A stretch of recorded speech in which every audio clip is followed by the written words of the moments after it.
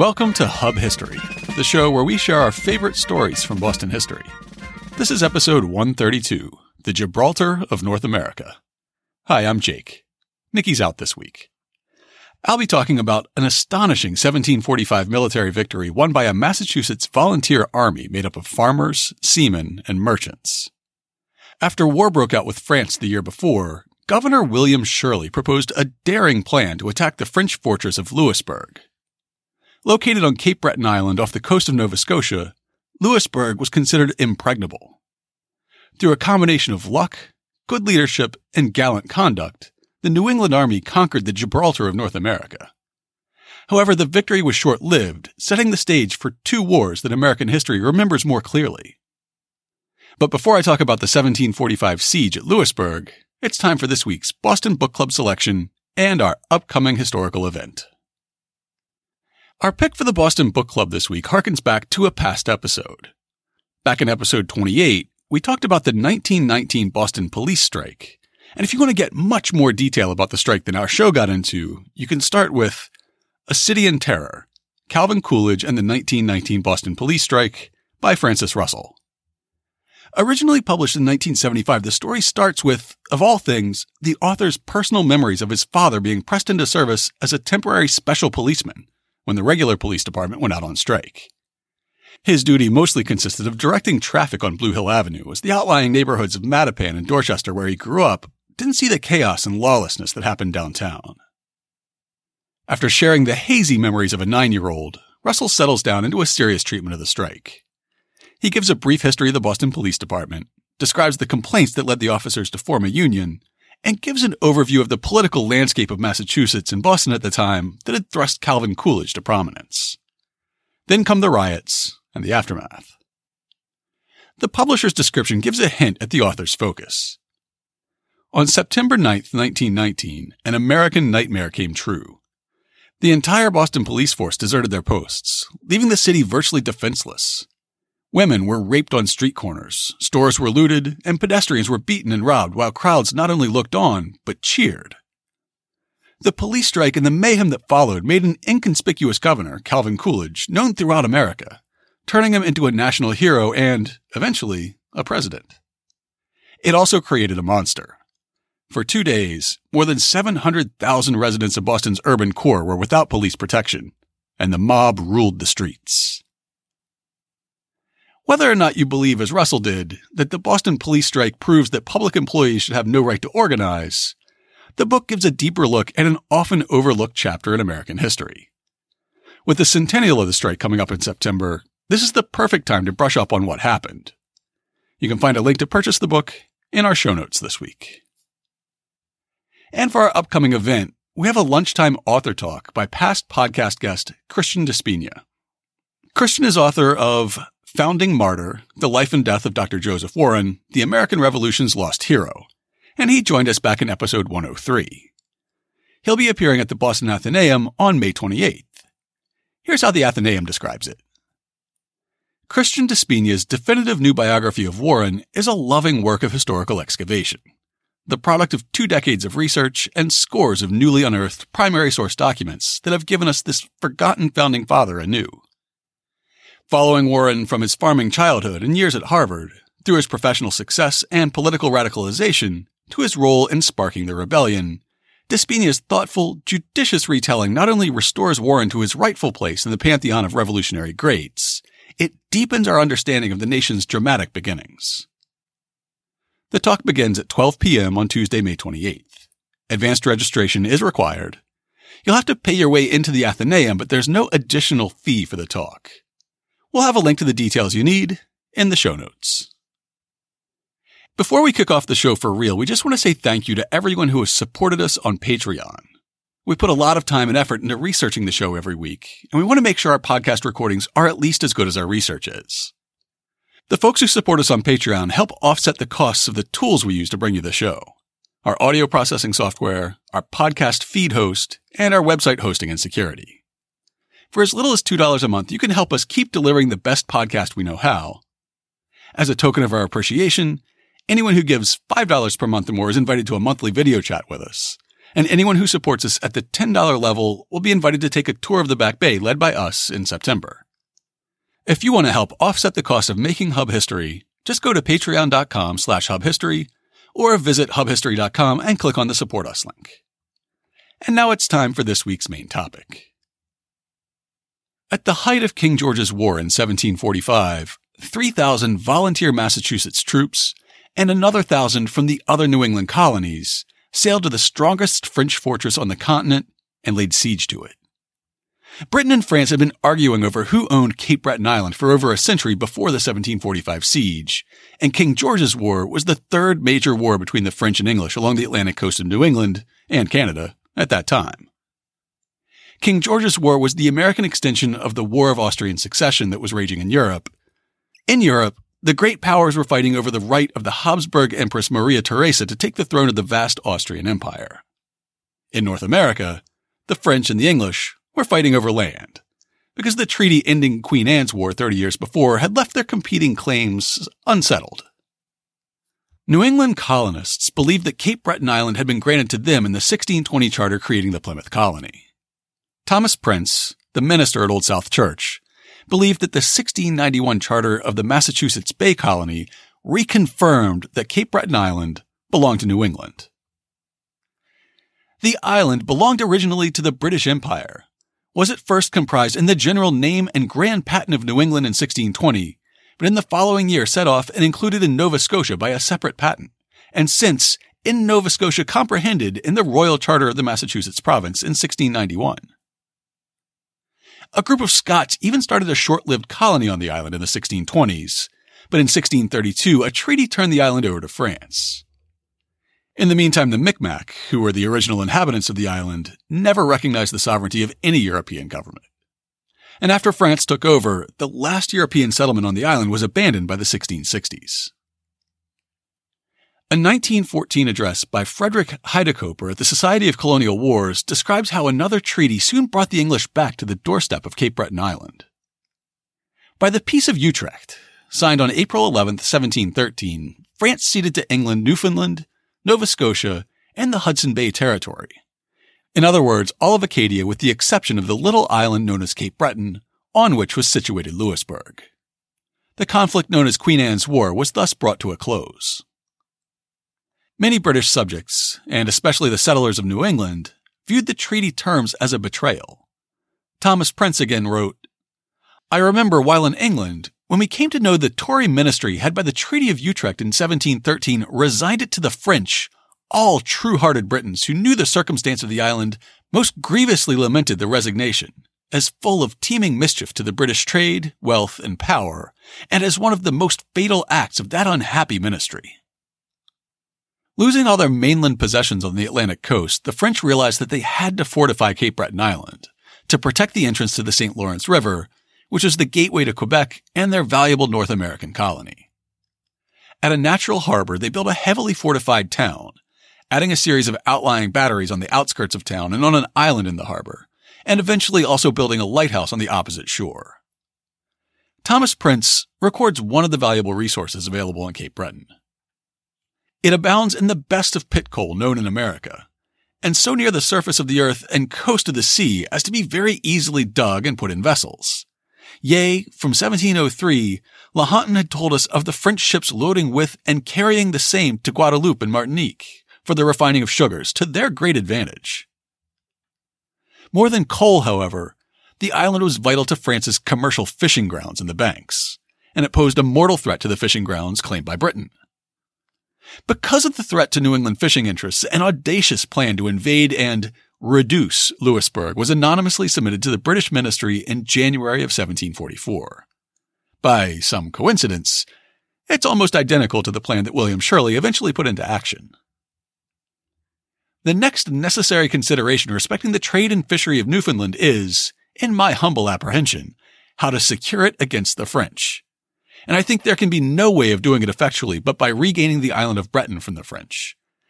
And in order thereto, 'tis proposed that 5 ships of 50 guns each, with 1 or 2 old regiments, and proper artillery and warlike stores, should be sent from hence to Boston so early in the spring as to sail from thence, the 20th of April 1745, for Cape Breton.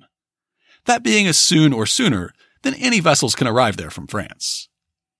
That orders should forthwith be sent to all our North American colonies, more especially New England and New York, directing the governors there to make immediate preparation by raising men and disciplining of them, to be in readiness for an expedition on the arrival of the said 5 men of war from hence at Boston. That the men so raised should be commanded by some of His Majesty's experienced officers. That the officers under them in their respective regiments should be gentlemen of the country. That the troops be subsisted by their respective provinces, and that they be paid by His Majesty, as his regular troops here are. That these troops leave Boston so as to reach the island of Breton by the time the 5 men of war may lay off it at sea, in order to make an attack at once both by sea and land. And as there are no cannon commanding the entrance to Gabarros Bay, which is within 4 miles of the rampart of Louisbourg, the men of war, with the fleet, may safely ride there, and will prevent any assistance to the place by sea, while the troops by land do the like, so that by want of provisions may probably oblige them to surrender the place soon. Some smaller, nimble men of war, or sloops, full of men, might at the same time be usefully employed in cruising the banks of Newfoundland, and off the coast of North America, as well to secure our own as to annoy the French trade, and particularly to prevent their correspondence from Old France to the Gulf of St. Lawrence in Quebec. For otherwise they will probably annoy our North American settlements from thence, and instigate the Indians on the back of us to disturb our people and draw them from the design against Cape Breton. That fear of Indian attacks on British settlements in the Northeast wasn't an idle one. From the 1680s through the 1720s, the French and their Wabanaki allies had launched a series of 4 offensives against English towns in Nova Scotia, across the Massachusetts county of Maine, and into Massachusetts proper. In each case, Isle Royale, or Cape Breton Island, had been a stronghold to fall back on. Thomas Prince was a minister, not some bloodthirsty rogue militia captain. So for him to wish for a war against France, in order to have an excuse to seize Louisbourg, shows just how widely held beliefs like that were in New England at this time. So pernicious a settlement was this, that for above these 20 years it has seemed to me 'twere worthwhile to engage in a war with France, if 'twere for nothing else but to recover this most important island to the British Empire. Though a war was dreadful, the necessity and hazard seemed every year to increase. The longer 'twas deferred, the more powerful and dangerous they grew, and the less our hope of their being ever reduced. Heidekoper describes how hostilities in Europe gave French and British colonists in North America a perfect pretext under which to continue their conflict over territories along the seacoast, with Louisbourg at the center of the action. The struggle for dominion in North America resulted in a renewal of hostilities in 1744 that lasted until 1748, known as King George's War, which was in reality a part of the War of the Austrian Succession. When Frederick the Great began the Second Silesian War in 1744 by invading Bohemia and capturing Prague, he started the blaze in the Western Hemisphere to which both the French and the English colonists seemed only too ready to add their quota of fuel. An anonymous letter from a French resident of Louisbourg, which I'll be quoting from extensively, shows how the governor of Ile Royale, as the French called Cape Breton, planned a preemptive attack on the English at Canso, Nova Scotia. And I'll just preemptively apologize for my pronunciation of all the French names this week. The ambition of Monsieur de Quesnel was to distinguish himself against the English. To realize this noble and daring design, he armed a schooner of 14 guns and a bateau, upon which he put about 600 men, soldiers, and sailors, to go first and seize the little island of Canso. This was to be the signal of a breach with our neighbors, the English. His force soon came back victorious. The enterprise, so much belauded, was in truth not worthy of our attention. We did not gain what it cost. The English established upon this little island were indeed without the least defense.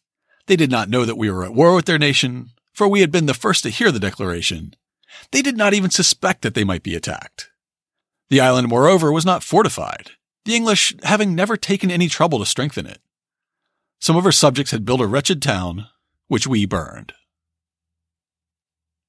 This raid was carried out in May of 1744 with about 140 French Marines and 215 Micmac militiamen sailing from Louisbourg in 17 ships. The raid caught the English residents of Canso completely by surprise, as they didn't know yet about the state of war that existed between France and England back in Europe. The French looted what they could, loaded many English residents on their ships as prisoners, and then burned the town. Back in Louisburg, the English were given fairly free rein to roam the town because there was just no prison large enough to hold them. Among those taken prisoner in Canso was John Bradstreet, who was an officer in the 40th Regiment of Foot.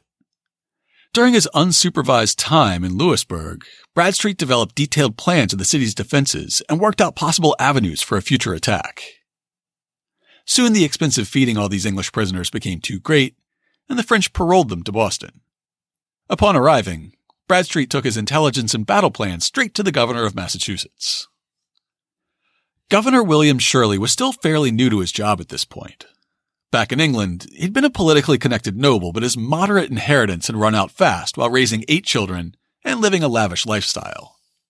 He came to Massachusetts in 1731 and used his political contacts to secure a cushy job as an advocate general at the Admiralty Court. He then spent the next decade undermining the administration of Governor Jonathan Belcher and positioning himself as a logical replacement. He got his wish in 1741 when he was appointed as Royal Governor of Massachusetts. King George's War would be his trial by fire. Along with his plans for the city's fortifications, Bradstreet was able to provide valuable intelligence about the disposition of its defenders. At the time, there were about 700 French regulars stationed in the town, with about 1,000 more men who would make up a militia in case of an attack. However, their fighting effectiveness was not as impressive as the numbers would suggest. The town was chronically undersupplied, and there were even shortages of basics like food and clothes. In the winter of 1744 to 1745, morale reached an all-time low. After the raid on Canso, many French soldiers believed they'd been promised a share of the spoils, but officers kept everything. The troops were hungry, their back pay was being withheld, and now they weren't sharing in the spoils of war. In December, the tensions boiled over into open mutiny, with ethnically Swiss companies leading the rebellion. Our friend inside Louisburg says, "The day after Christmas, that of the festival of St. Stephen, the Swiss revolted and had the insolence to come out without officers, drums beating, bayonets fixed, and swords in hand. The officers who tried to restrain them were bitterly enraged at this, and the matter reached such a point that those who wished to approach them were aimed at, and very nearly lost their lives. They would certainly have done so if prudence had not been used. The French soldiers were as bad and mutinied also." The new governor, Du Chambon, barely managed to get the garrison back under control by opening royal storehouses to distribute money and supplies. Believing the defenders at Louisburg wouldn't stand and fight, Governor Shirley proposed an invasion. A direct attack on the fortified harbor would be suicide, so he planned to land a force outside the range of the French guns, march them overland, and lay siege from the land side. He convinced a narrow majority of the Massachusetts Great and General Court to support an invasion of Cape Breton Island and an attack on the fortress at Louisburg. On January 29th, by a single vote, they passed a measure authorizing the governor to raise a force of 4,000 volunteers. The French residents of Louisburg found it odd that a colonial governor would have the latitude to essentially declare war on a neighboring country, as our letter writer points out. The enterprise was less that of the nation or of the king than of the inhabitants of New England alone. These singular people have a system of laws and of protection peculiar to themselves, and their governor carries himself like a monarch. So much is this the case that although war was already declared between the two crowns, he himself declared it against us of his own right and in his own name, as if it was necessary that he should give his warrant to his master. Having issued the order, Governor Shirley now had to raise and equip an army. With a promise of hard currency for enlisting and a share in the spoils of war, volunteers began streaming in from Boston and around the province.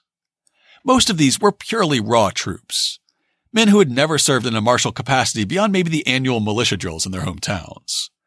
They needed training and discipline, but first, they needed basic equipment like guns. Shirley ordered that the town of Boston turn over muskets belonging to the town that were intended for the defense of Boston if it should ever be attacked. The Boston selectmen were not eager to obey an order that would leave them defenseless against a French counteroffensive, writing the following letter in early March of 1745. To His Excellency the Governor, humbly represent the subscribers, selectmen of the town of Boston, that the said arms should ever after be kept for the use of the inhabitants, and in case of any of them being lost or becoming useless, the number should be kept up by others of equal goodness, being supplied in their stead. The selectmen being informed that Your Excellency has granted a warrant for the impressing of said arms, they think themselves bound in faithfulness to the town to represent to Your Excellency that they apprehend the carrying of said arms out of the town may leave it too much exposed in this time of war, as great numbers of their inhabitants are destitute of arms and unable to purchase them, and they therefore humbly pray Your Excellency that said warrant or order for impressing may be recalled, and that the said arms may remain for the use of the inhabitants, according to the intent and design of the donor. Governor Shirley's reply was curt and to the point. Boston, March 15, 1744. His Majesty's service and the general interest of the province will not permit me to recall my warrant, the impressed arms being indispensably necessary to the service of the expedition against Cape Breton. Signed, W. Shirley. The town seems to have immediately given up on the arms Shirley was taking. As soon as the selectmen informed the town meeting what had happened, town records say, after some debate, it was voted that the selectmen be and hereby are desired forthwith to apply to the government or the committee of war to obtain of them the full value of the said firearms, and upon receiving the same, they are also desired to purchase a like number of good firearms and bayonets in the cheapest and best manner they can. With his new recruits and his borrowed muskets, Shirley had the beginnings of an army. Now he needed a navy. Having written to the British commander of naval forces in the West Indies, stationed at Jamaica, the governor waited for confirmation that the Royal Navy would be able to back his attack on Louisbourg. Without help from the Navy, the lightly armed provincial vessels would have little protection against any French warships that might come to the aid of Louisbourg. At first, Commodore Peter Warren denied this request, saying that he didn't have the authority to dispatch a fleet without orders from the Admiralty. Shirley received notice of this decision the day before his invasion force departed Boston, and he kept the news to himself. The force that sailed out of Boston Harbor consisted of about 90 ships, carrying 304 New Hampshire troops, 516 from Connecticut, and 3,250 recruits from Massachusetts, including the county that's Maine today. Rhode Island sent an armed ship, New York provided 10 cannons, and the Jerseys and Pennsylvania provided funding. The army was led by a prominent merchant named William Pepperell. Pepperell was a politician, and he'd served in the militia, but he had no previous experience leading troops in combat. John Bradstreet, the mastermind of the expedition, was enlisted as a lieutenant colonel. After sailing north, most of the Massachusetts fleet rendezvoused in the harbor of the ruined town of Canso, Nova Scotia on April 4th. They would tarry there for about 3 weeks, building a new fort, drilling in military maneuvers, and waiting for the ice floes to clear from around Louisbourg. On the day they arrived, William Shirley announced a fast day in their honor back in Boston. For as much as this government has, with great expense and labor, raised and fitted out a large body of troops, and equipped a considerable naval force for an expedition against the French at Cape Breton, which forces are now, through the favor of divine providence, embarked, and have taken their departure from this place. And for as much as all our hopes of success in this important enterprise ought to be placed in the gracious presence of Almighty God, to give wisdom and conduct to our officers, and resolution and courage both to officers and soldiers, to preserve our forces from sickness and other disasters, and to govern all accidents and occurrences so as to render them favorable to our designs, and as it is our indispensable duty by prayer and supplication, with penitent confession of our sins, earnestly to implore the gracious interposition of divine providence, that it would please God to be on our side, and fight our battles, and grant us success and victory. I have therefore thought fit, with the advice of His Majesty's Council, to appoint Thursday, the 4th day of April next, to be observed throughout this province as a day of fasting and prayer. Luckily, the day after Commodore Warren denied Shirley's request, he got new orders from London, authorizing him to take part in the expedition to Cape Breton. Finally, Shirley had good news to share with the provincial legislature. I have also received a letter from Commodore Warren, dated the 12th instant, he being then near Cape Sable and proceeding to join our fleet at Canso, or, if they should be gone from thence, to meet them off Louisbourg, to assist the expedition against that place.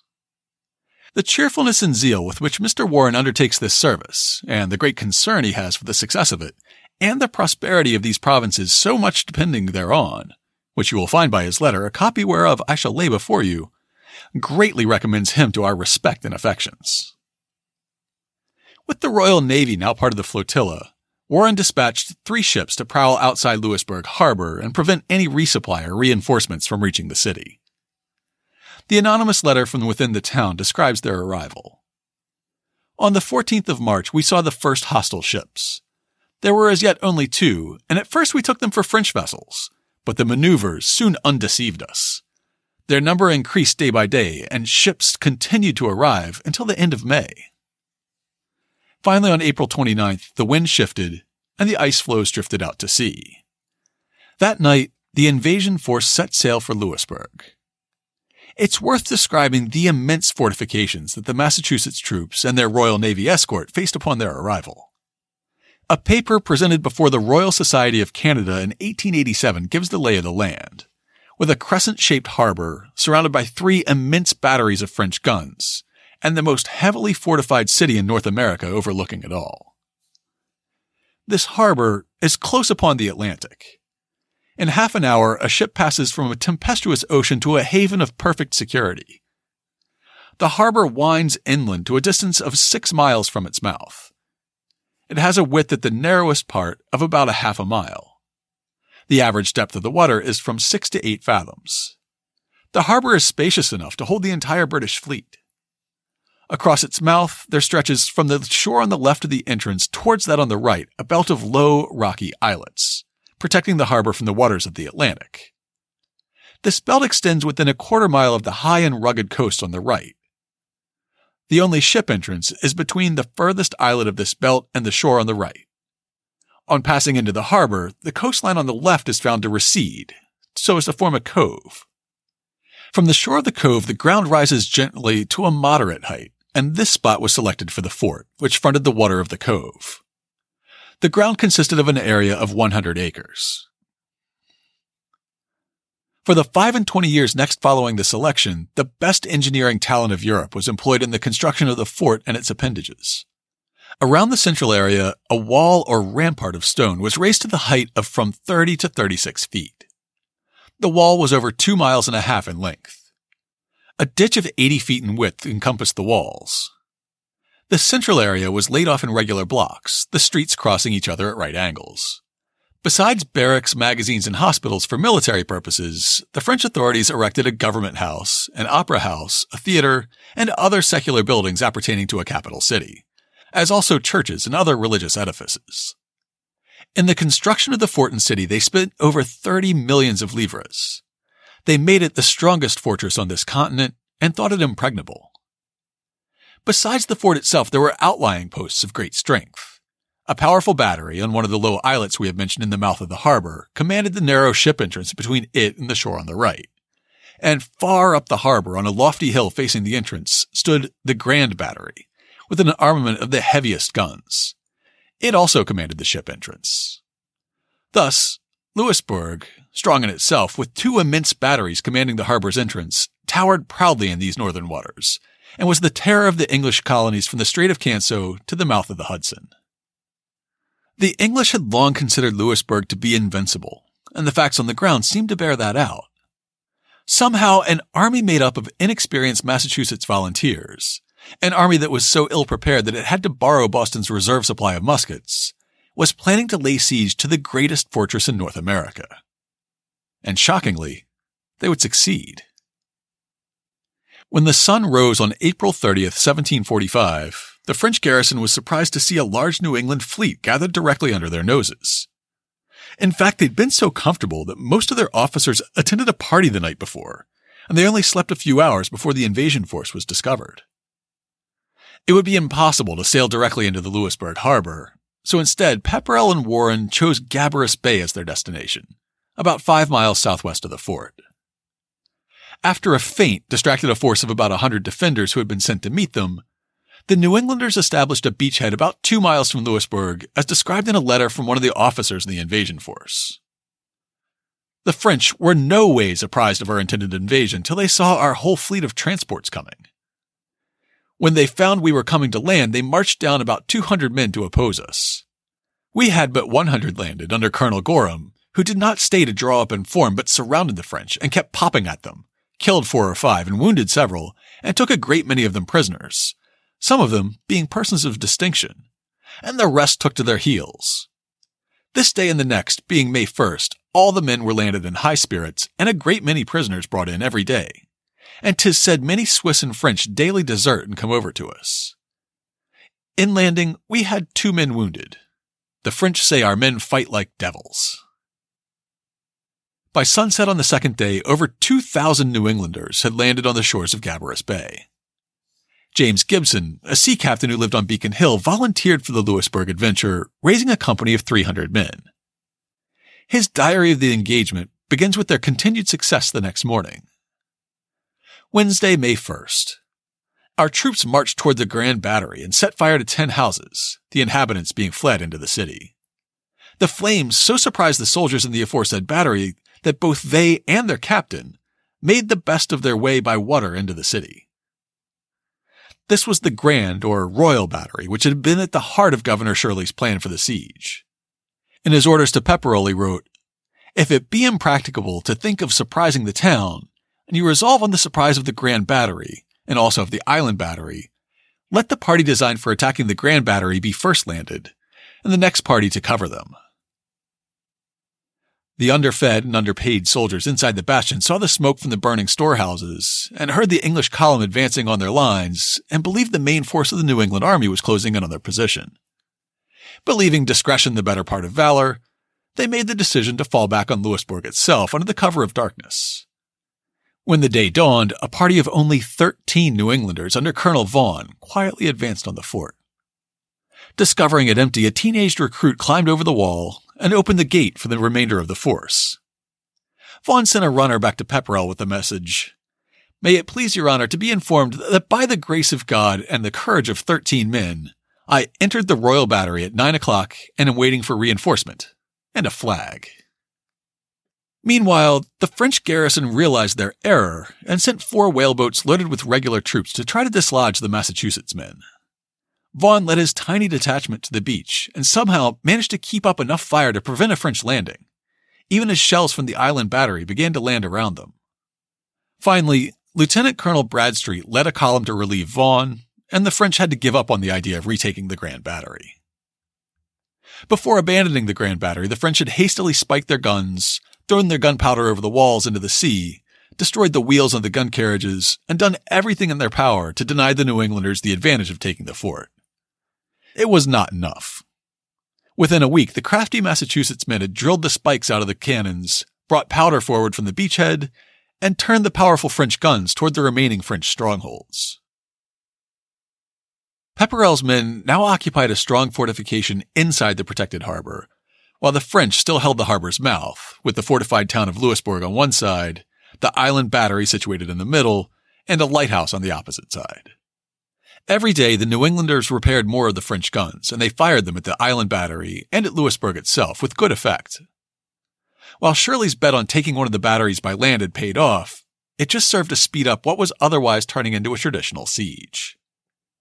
While the captured guns did their work, the Royal Navy cruised outside the harbor's mouth, preventing any possibility of resupplying Louisburg. Parties of Massachusetts troops fanned out, burning outlying towns and settlements and taking prisoners. More dug approach trenches to get their guns within reach of the walls of Louisburg. Every cannon that was brought to bear had to be dragged from the beachhead on a sledge, 4 miles through swamps and forests, sometimes requiring 200 men rigged with breast straps to move them forward. Though it was hard work, our letter writer inside Louisburg relates just how effective this strategy was.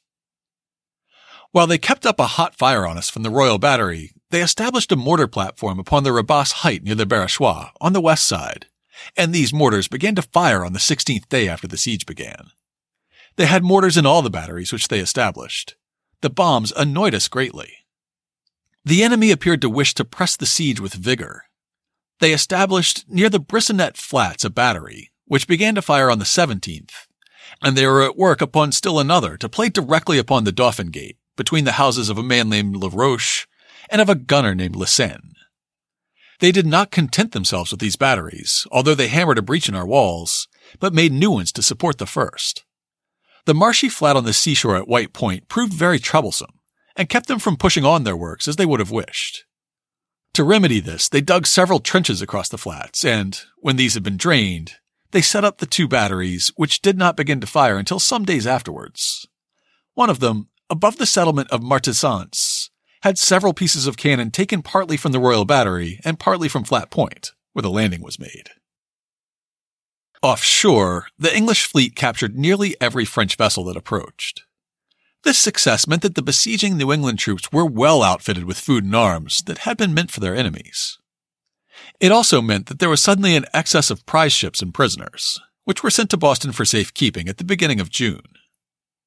At about the same time, Massachusetts troops began making attempts to capture the Island Battery.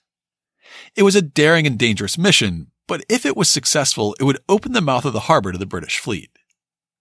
The first attempt got lost in an overnight fog and gave up, but the second crew was not so lucky.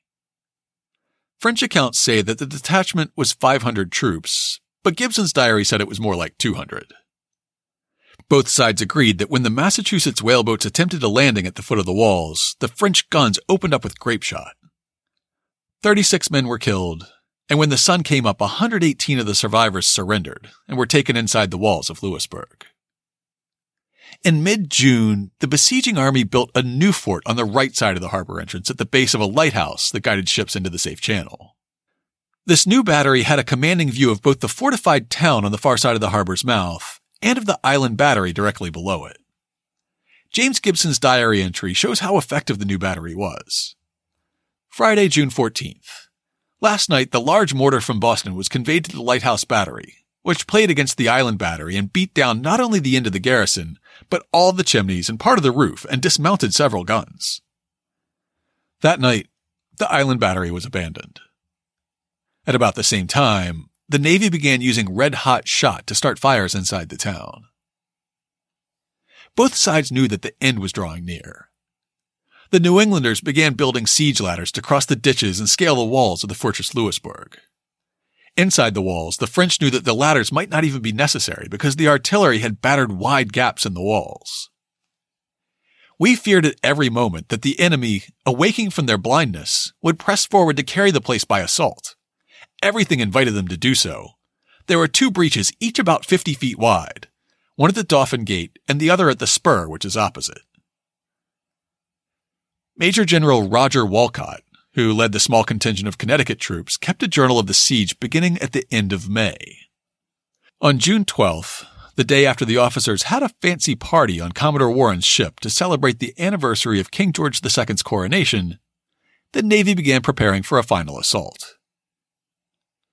The Commodore sent for Oakham and Moss to line his sides, and that he would come in with the ships at the first fair wind sent the general his line of battle and signals, and his instructions to his several captains, and that he expected 600 men from the camp to go in with him. Oakham and Moss were tarred fiber typically used to caulk the joints between a ship's planking to make it watertight. By lining the sides of his ships with this spongy material, I think Warren meant to make them more able to withstand fire from the remaining French guns. When his fleet ran through the harbor mouth, they would be carrying 600 Massachusetts men as a landing party. Meanwhile, the garrison at the Grand Battery would board whaleboats and shallops and cross to the foot of the walls with their siege ladders, while the remainder of the army sallied out of their approach trenches and pressed the fortress on the land side. The French were well aware of these preparations. Being nearly out of powder, with ruined walls and low morale, they believed that it would be impossible to simultaneously defend the wide breaches in their defenses and return fire against the British ships once they slipped into the inner harbor. On June 15th, the French garrison sent out a messenger under a flag of truce, as Wolcott relates. About 7, Monsieur Laparelle came out of the city with a flag of truce, carrying a letter from Monsieur Duchamont that all hostilities might cease till he could call his council and determine upon what terms to deliver up the town. To which he was answered that he should be allowed till 8 in the morning, by which time, if they should surrender themselves prisoners of war, they should be used with humanity. The guns fell silent, and the next morning a French officer brought out the terms of surrender, which General Pepperrell and Commodore Warren accepted. Our French letter writer describes the agreement. The Articles of Capitulation granted by Admiral Warren provided, in effect, that the garrison should march out with arms and flags, which should afterwards be given up, to be restored to the troops after their arrival in France. That, if our own ships did not suffice to transport our persons and effects to France, the English would furnish transport as well as the necessary provisions for the voyage. That all the commissioned officers of the garrison and also the inhabitants of the town should be allowed to reside in their houses and to enjoy the free exercise of their religion without molestation until they could be removed. That the non-commissioned officers and the soldiers should be placed on board British ships immediately after the surrender of the town and the fortress, until they should also be taken to France. That our sick and wounded should receive the same care as those of the enemy. That the commandant of the garrison should have the right to take out 2 covered wagons, which should be inspected by 1 officer only to see that there were no munitions of war. That, if any persons of the town or garrison did not wish to be recognized by the English, they should be permitted to go out masked. He also notes that the French considered these terms more than fair under the circumstances, and that if the New Englanders had realized just how desperate the situation inside the walls was, they might not have been so generous. Things moved quickly after the agreement was signed. On the 16th, Warren's troops took over the Island Battery, and on the 17th, the New England regiments marched through the gates of Louisburg with their drums beating and flags flying. From that point on, it was simply a matter of loading the French and their supplies onto ships. The English and New English forces seemed stunned by their own success. A British engineer wrote home after the victory, "It is the strongest harbor in the West Indies. The French engineer told me that fortifying it had cost 2 millions of livres, and if we keep it well garrisoned and supplied with stores, I may venture to pronounce it impregnable. It is the key to North America as Gibraltar is to the Mediterranean. By this conquest, the French fishery is entirely ruined. Their trade up the river of St. Lawrence into Canada is commanded, and their homeward-bound Indiamen, who used to put in here on their return for provisions and stores, are deprived of all recourse, so that it is the severest blow that could have been given to the enemy and in the very tenderest part." Almost immediately, even before the ships carrying the French prisoners had left the harbor on June 29th, the New Englanders got to work repairing the damage their guns had caused. If Louisburg was the Gibraltar of North America, they meant to have it fortified again before anyone could challenge their possession of it. Word of the shocking upset reached Boston on July 3, 1745. That night, lamps were lit in every window to celebrate, and bonfires and fireworks lit up the sky. A Bostonian wrote to William Pepperell, who was still at Louisburg, describing the celebration. "The people of Boston before sunrise were as thick in the streets as on Election Day, and a pleasing joy visibly sat on every countenance. We had last night the finest illumination I ever witnessed. There was not a house in town, in byway, lane, or alley, but joy might be seen in its windows. The night was also made joyful by bonfires, fireworks, and other tokens of rejoicing. Besides this, an entertainment was given to the people. The 18th of July was observed through the Commonwealth as a day of thanksgiving for this event, and it was universally observed in a manner becoming of a people who saw in it the hand of an overruling providence." On July 18th, Thomas Prince preached a sermon at Old South Church dedicated to Governor William Shirley. "For the sovereign God who ruleth by his power forever, and does what he pleases among the sons of men, has, by a surprising course of providence, led us into a most adventurous enterprise against the French settlements at Cape Breton, and their exceeding strong city of Louisburg, for warlike power, the pride and terror of these northern seas, and by a wondrous series and happy coincidence of various means, delivered them into our hands. And this, in a most signal manner, is the Lord's doing in the present day, and is truly marvelous in every pious, yea, I may say, in every unprejudiced and considerate eye." Everyone involved in planning and leading the attack on Louisburg seems to have benefited personally. Commodore Peter Warren became Rear Admiral Peter Warren, and was granted a knighthood in command of the elite Western Squadron. William Pepperell was the first American to be made a baronet, and he was made a colonel and allowed to raise his own 51st Regiment of Foot. Governor William Shirley was also made a colonel and allowed to raise the 50th Regiment of Foot. Shirley didn't seem to be too concerned with the concept of conflicts of interest. Through his commercial interests, he made a tidy fortune by supplying the siege army at Louisburg. He used this fortune for two pet projects.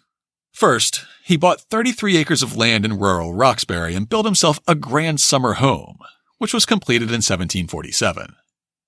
You can visit it today as the Shirley Eustace House. For more on the Shirley Eustace House, check out episode 54. Shirley also led the effort to rebuild the run-down Anglican church in Boston. King's Chapel had been built in 1689, rebuilt and expanded in 1710, and the small wooden chapel was in desperate need of repair by the 1740s. Shirley pledged his own money and led fundraising efforts to rebuild the church in handsome Braintree granite. Almost every portrait of Shirley portrays him with his right hand resting on a plan of the fortifications at Louisburg. For the rest of his life, the siege of Louisburg and the expansion of King's Chapel would be among his proudest accomplishments.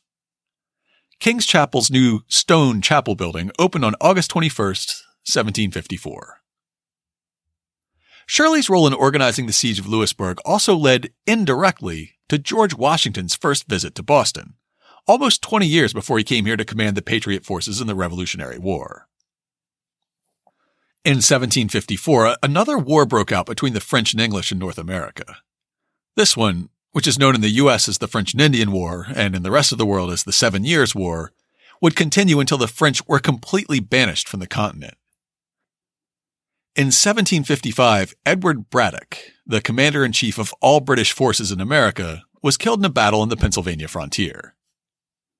William Shirley was next in line for the job, but he wasn't that good at it. He led campaigns to Fort Niagara and Fort Oswego before being fired as commander-in-chief and recalled as governor in October of 1756. Before that, though, a young Virginia militia colonel named George Washington came to visit him in Boston. Washington had fought in the first battle of the war and most of the engagements along the Pennsylvania and Maryland frontier since, including Braddock's defeat. Now, his Virginia forces were garrisoning a fort that was technically located in Maryland, and a lowly Maryland captain was trying to prevent his men from using the supplies at the fort that Virginia had paid for. Washington came to ask Shirley to have the Marylander, Captain Dagworthy, basically back the heck off.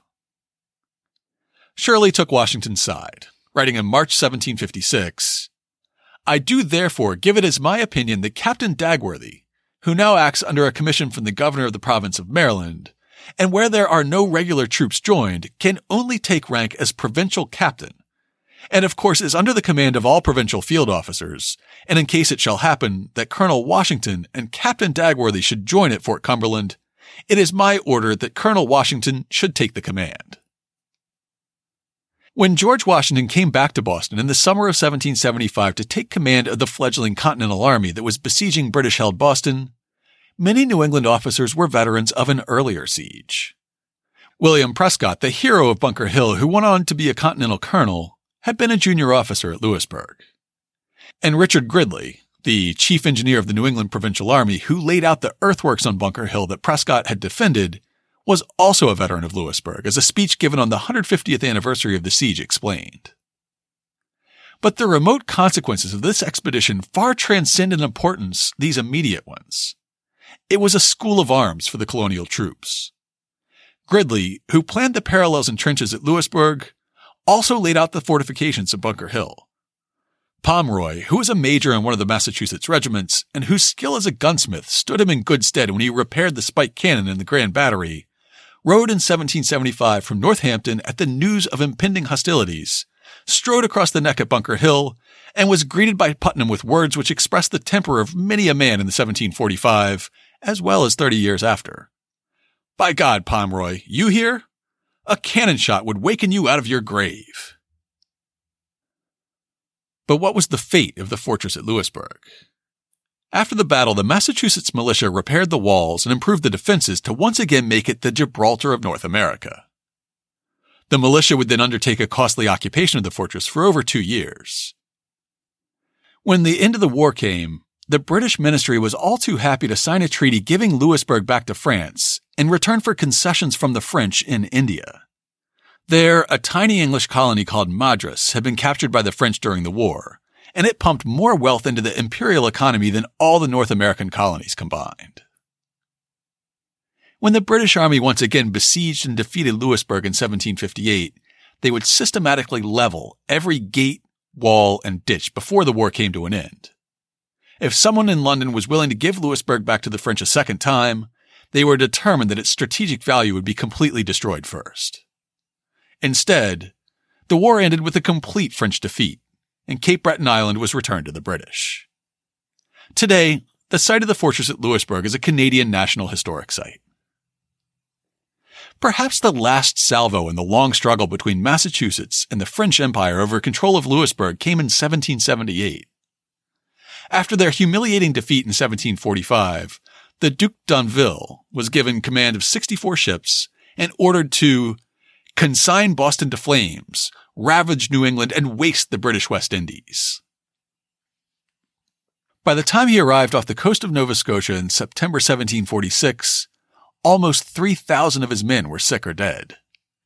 6 days later, the Duke died of a stroke, and his second-in-command soon resigned.